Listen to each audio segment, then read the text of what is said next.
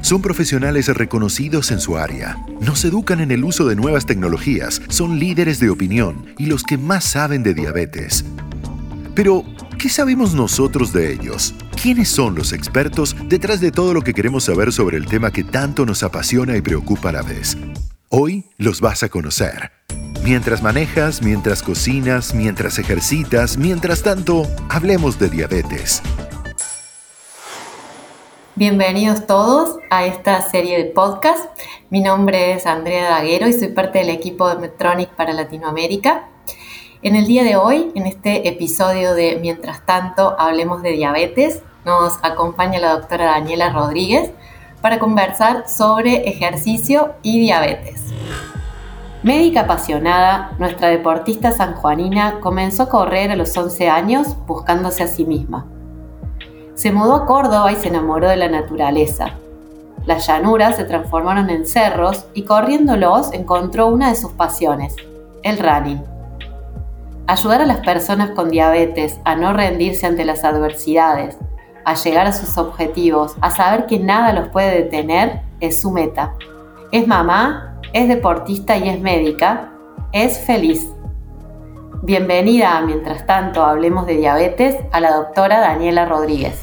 Bueno, muchísimas gracias, Andre, por la invitación. Estoy feliz de poder hablar de un tema que amo, que es deportes y diabetes, así que encantada de estar hoy con vos. Espero poder ser de ayuda en algo. Seguro que sí. Y una gran apasionada del tema, así que nadie mejor que vos para hablar sobre esto. Dani, para empezar esta entrevista, quiero preguntarte, y para que la gente también empiece a conocerte, la audiencia, un poquito más, ¿por qué estudiaste medicina y después hiciste pediatría y diabetes? Bueno, la verdad que ¿por qué empecé a estudiar medicina? Mucho no me acuerdo porque fue una decisión que tomé desde chica. Yo creo que si vos me preguntás, yo sabía de siempre que iba a ser médica. Tengo a mi tío que era médico, quizás por eso me inspiraba en él. Y después de pediatría, tengo que ser sincera, no empecé pediatría, empecé cardiología de adultos porque a mí siempre me encantaron los chicos, me apasionaba y tenía miedo de que estuviera relacionado con el trabajo y me dejaran de gustar, de apasionarme con ellos. Entonces hice un año de cardio y no me gustó trabajar con adultos, extrañaba a los chicos, así que al año siguiente empecé pediatría. Y cuando terminé pediatría, yo sabía que quería hacer una segunda especialidad, no tenía todavía muy definido qué, y me contacté con la gente que trabajaba acá en el hospital de niños que hacía diabetes y la verdad que me encantó lo que hacían en relación a la parte nutricional, cómo trabajaban con los chicos, los talleres educativos que hacían, el compromiso que tenían con lo que estaban haciendo y bueno, por eso básicamente después decidí hacer diabetes. Mira, Dani, yo que te conozco desde hace mucho tiempo, no sabía esto de que habías iniciado así. Dani, y hablando un poco del camino y del recorrido, desde hace un tiempo, en los últimos años, fuiste incursionando cada vez más en el mundo del ejercicio, de los deportes. Sos una gran estudiosa del tema y también una corredora en primera persona. Así que contanos por qué corres. También corro desde chica. Desde que tengo 11 años y en realidad para mí es como una forma de relajarme, es como dividir el cuerpo y la mente. Yo digo que para mí es mi momento de meditación cuando corro y también lo que hace es que yo sea muy distraída y me suele perder bastante. Yo empecé hace un par de años a correr carreras de montaña desde que vivo acá en Córdoba y corro carreras básicamente porque están marcados los circuitos. Yo hasta cuando voy a entrenar a veces me pierdo en esto de disociar la mente y cuerpo, corro nomás. Entonces nada, por eso empecé a correr y por eso empecé a competir porque se me hace más fácil, puedo prestar atención más fácil. Dani, y ya que hablaste de algo, ¿no? que es una práctica como el correr, una duda que creo que muchos tenemos es si nosotros hablamos de ejercicio, de deporte o de actividad física, ¿estamos hablando de lo mismo o es diferente? Actividad física es como que engloba todo lo que signifique movernos. Todo va a estar englobado dentro de actividad física. Ejercicio ya es algo más programado, que tiene una rutina, que voy determinados días a la semana a realizarlo. Y deporte ya más implica cuando lo hago más por competencia, con ciertas reglas que tengo que cumplir, ¿sí? Pero bueno, actividad física englobaría a todos. Ok, Dani, muchas gracias por esta explicación que creo que seguro es una pregunta que muchos se hacían. Y ahora metiéndonos de lleno en lo que es el ejercicio y la diabetes. Algunas preguntas. ¿Las personas con diabetes tipo 1 pueden hacer cualquier tipo de ejercicio o hay alguno recomendado por sobre otros? ¿Hay algún horario del día en que es mejor hacer ejercicio? Y en relación a la alimentación, como las consideraciones principales a tener en cuenta. Yo la verdad que considero que pueden hacer cualquier deporte. Uno de los motivos por los cuales empecé a estudiar mucho de ejercicio fue porque una vez escuché hablar a alguien, que no era de acá de Latinoamérica, que dijo que las personas con diabetes no podían hacer deporte de alto rendimiento. Y para mí, yo no soy deportista de alto rendimiento, soy amateur, fue como una puñalada, como decir, ¿por qué yo no puedo llegar a hacer algo que pueda hacer cualquier otra persona? Entonces, también desde ese día fue para mí como proponerme de estudiar a full para que las personas con diabetes pudieran hacer lo que quisieran. Hacerlo por la tarde o por la mañana para mí es indistinto. Hay un componente hormonal, pero siempre lo que sugiero es que lo hagan cuando puedan, cuando quieran y bajo el contexto siempre de divertirse. El año pasado en las charlas de ISPAD el doctor Taplin, que habló de ejercicio, decía lo más importante es que esto sea divertido. Y en cuanto a la alimentación, va a depender mucho en qué categoría yo esté. Si soy un deportista amateur, igual, con o sin diabetes, los requerimientos nutricionales son como más bajos o menos específicos. Si soy un deportista de alto rendimiento, no, voy a tener necesidades, como por ejemplo consumir determinada cantidad de carbohidratos por hora, que a veces nos parece una locura, de 60, 90, 120 gramos. Los que hacen conteo seguro lo van a entender. Y la verdad que lo necesitan igual, la persona con diabetes y sin diabetes, ¿sí? Después el médico se tendrá que arreglar cómo hace con la insulina, pero los requerimientos son exactamente iguales. Mientras tanto, hablemos de diabetes. Continuamos la entrevista. Y qué buena esta visión como de lo posible, ¿no? A veces uno piensa en lo ideal, pero bajarlo a lo posible creo que es lo que hace posible justamente sostener esa práctica. Dani, sabemos que cualquier recomendación en relación al tratamiento debe ser individualizada y más aún en ejercicio donde hay tantos factores que influyen. Pero si vos tuvieras que decirnos las principales recomendaciones que vos haces a un paciente tuyo cuando te dice que quiere hacer ejercicio, ¿cuáles serían? Yo siempre cuando hablo de ejercicio, en lo primero que me posiciono es en la principal barrera que tienen las personas con diabetes, que es el miedo a la hipoglucemia. Entonces, como ese miedo a la hipoglucemia siempre está presente, más yo que trabajo con una población pediátrica y de adolescentes que están al cuidado de sus padres, lo primero que recomiendo siempre es que disminuyamos las dosis de insulina. Ese sería como el principal objetivo. Después veremos cómo, pero eso sería lo primero que les diría a los papás, ¿sí? Y después lo otro es que si no pudimos disminuir las dosis, sí vamos a tener que disponer de carbohidratos simples para poder salvar algún episodio de hipoglucemia. Excelente, Dani. Ahí ya tenemos las principales recomendaciones entonces.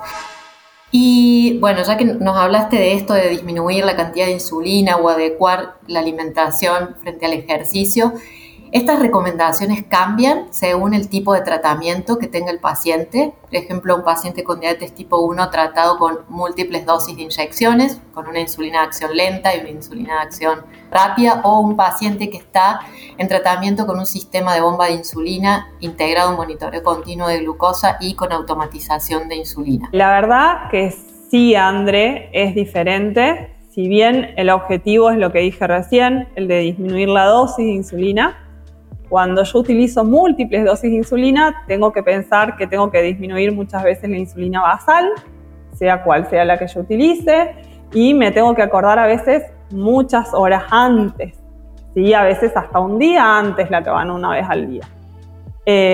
Los bolos es muy parecido, el tema de reducción de bolos, ya sea en múltiples dosis o con el sistema de bombas de infusión. Y la diferencia con los infusores de insulina básicamente está que yo puedo hacer modificaciones más cercanas al momento de hacer ejercicio. Por ejemplo, esto que yo decía, Hay pacientes que nosotros tenemos que utilizan una insulina que se la colocan la noche anterior y si va a hacer ejercicio el otro día a la tarde, la noche anterior se tiene que acordar de modificarla. En el caso de usar los infusores, ya sea los sistemas automatizados o no, hay un sistema que nosotros disminuimos la dosis basal de insulina, puede ser 60, 90 minutos antes de hacer ejercicio, o en los sistemas automatizados que lo que hacemos es cambiar el objetivo. Estos sistemas tienen como objetivo la glucemia. Nosotros siempre veníamos pensando en que el objetivo era la insulina. Ahora estos sistemas ponen como un objetivo de cuánto yo quiero que tenga de glucemia, ¿sí? Que puede ser 120, 100, 110, que es mi objetivo como basal, como estándar. Y cuando yo voy a hacer ejercicio, pongo lo que se llama un objetivo temporal, que en este caso lo llevo a un nivel superior, que este objetivo sea 150.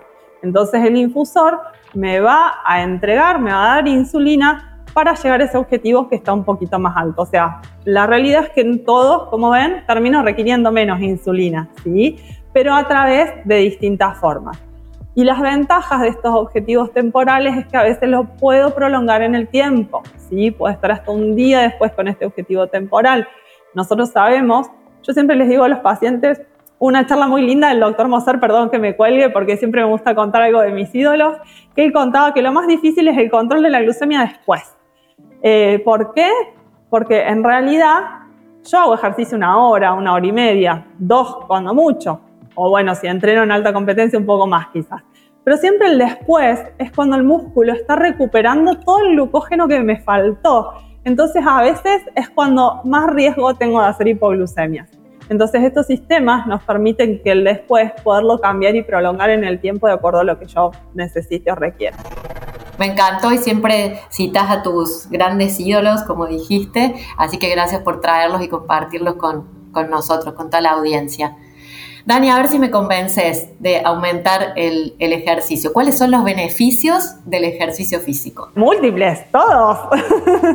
En realidad, yo siempre les digo, los beneficios son los mismos que para la población general, de esto de aumentar la masa muscular, aumentar la fuerza en los huesos, el bienestar que produce a nivel mental está descrito, que nos pone más alegres, más contentos, ¿sí? Ni hablar de todo lo que es a nivel de lípidos, de la grasa abdominal, el aumento de la sensibilidad a la insulina, ¿sí? Y en las personas con diabetes, además, el beneficio extra de mejorar la glucemia, ¿sí? Se ha visto hace años que los beneficios del ejercicio son múltiples, ya sea también relacionados con enfermedades o algo, siempre previene un montón de enfermedades, por ejemplo cáncer y demás, el hecho de hacer ejercicio, ¿sí? Listo, a mí me convenciste, creo que la audiencia convencida también. Dani, decíamos al inicio que sos muy estudiosa y para inspirarnos, a ver, compartinos qué es lo último que estás leyendo, ¿en qué estás hoy? Andrea, eso es muy complicado. No, ahora en realidad yo estoy haciendo un posgrado en medicina del deporte, ya hice otras cosas antes, así que estoy leyendo mucho, pero en relación con la diabetes, más que nada, los beneficios que hay con los sistemas automatizados en cuanto... Yo siempre me pongo en el lugar de ser paciente y decir la carga que a veces genera la enfermedad de tener que estar atento. Y se está viendo mucho que con los nuevos sistemas esta carga disminuye bastante. Yo el año pasado, cuento una experiencia, corrí una carrera de 110 kilómetros, me llevé un sensor puesto, el Guardian 3, mi celular, todo, y no pude hacerlo correcto. Yo quería ir todo el tiempo cargando cuántos carbohidratos iba comiendo, cada vez que me comí un gel, y marcando en el celular la glucemia. Y la verdad que es complejo, y yo pensaba esto lo hacen las personas con diabetes todos los días y cuando entrenan y demás.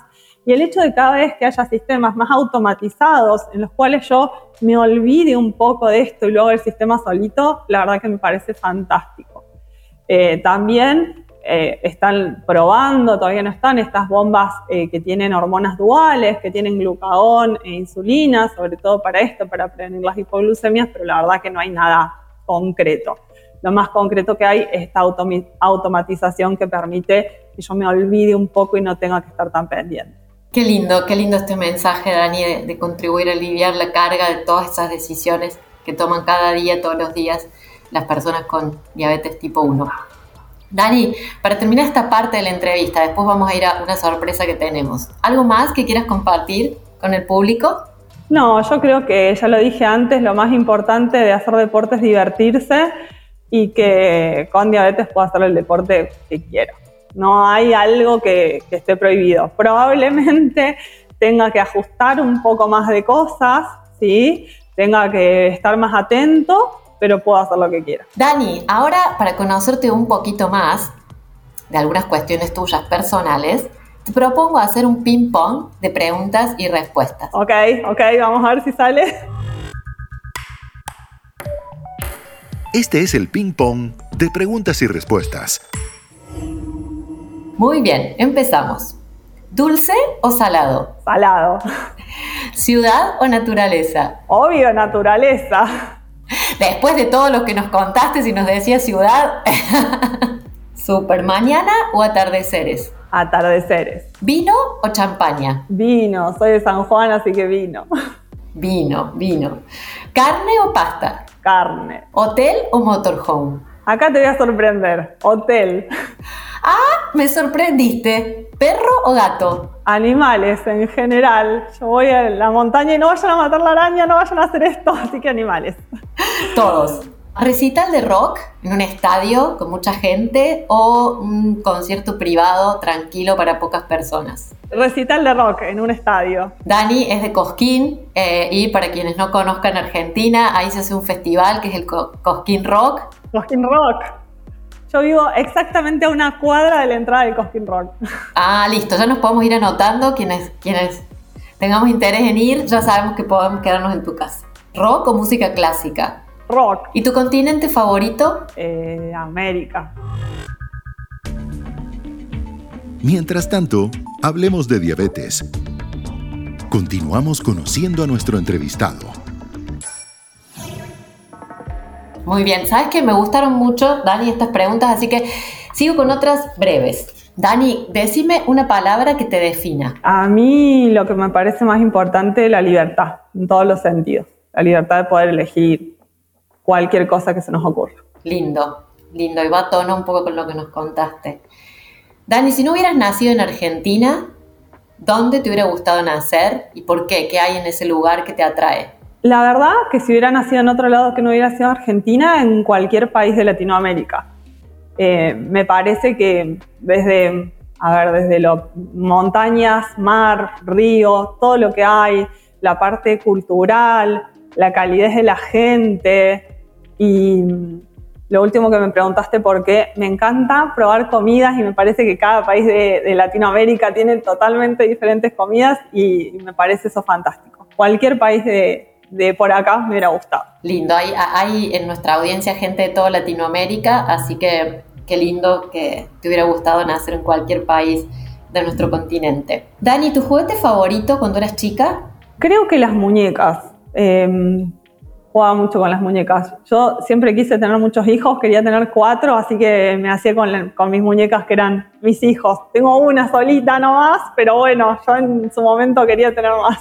Y si no hubieras sido médica, ¿qué te hubiera gustado ser? Acá creo que me imagino la respuesta. Profe de educación física, PF, o sea, algo de eso. O a esta sí, para relatora deportiva. Yo quería ser relatora deportiva cuando era joven. Ah, pero bueno, hay todo relacionado al deporte. Sí, siempre. Dani, ¿y tu música favorita? Bueno, yo ahora vivo en Córdoba, así que en primer lugar voy a decir el cuarteto. Para los que no conocen, si quieren les compartimos temas. Muy bien. Y en segundo lugar el rock. La verdad que donde vivo como que se vive bastante el rock. ¿Vacaciones? Me gusta mucho el calor, sufro mucho el frío. Me gusta también, pero sufro mucho el frío, así que en el verano donde sea, playa, río, el lugar que fuese, en verano me parece espectacular. Team verano en cualquier lado. Team verano. ¿Tu red social favorita? Ay, acá van a encontrar mi parte nerd. Yo tengo 2 redes sociales. Una, la social es Instagram, donde chusmeo, veo la vida de la gente. Pero en Twitter solo sigo a estas personas que yo les digo que son como que escriben un montón de ejercicio y diabetes y que comparten artículos y eso. Así que, y a las 2 redes me encantan. Cuando eres chica, ¿tenías algún ídolo? Vamos a seguir con los deportes. Sí, varios. En realidad, futbolistas de la selección argentina, y acaba de notar mi edad. Hernán Crespo, Batistuta, Pablito Aymar, no sé, puedo nombrar todos. ¿Y qué te enoja, Dani? Yo, para los que me conocen, creo que soy de enojarme bastante poco. Me angustio, cuando pasa algo me angustian mucho las injusticias. La verdad que no es el enojo una sensación frecuente, pero sí la angustia. Qué bien, ¿y qué te hace reír sin parar? Los memes de Instagram, siempre comparto a mis amigas, siempre encuentro algo que nos caracteriza y la verdad me río muchísimo. Me parece que no hay mejor cosa que reírse de uno mismo y está genial eso. Ay, está muy bueno, así es. ¿Y qué te emociona? ¿Qué me emociona? La verdad, me emociona que la gente que me rodea logra lo que se propone.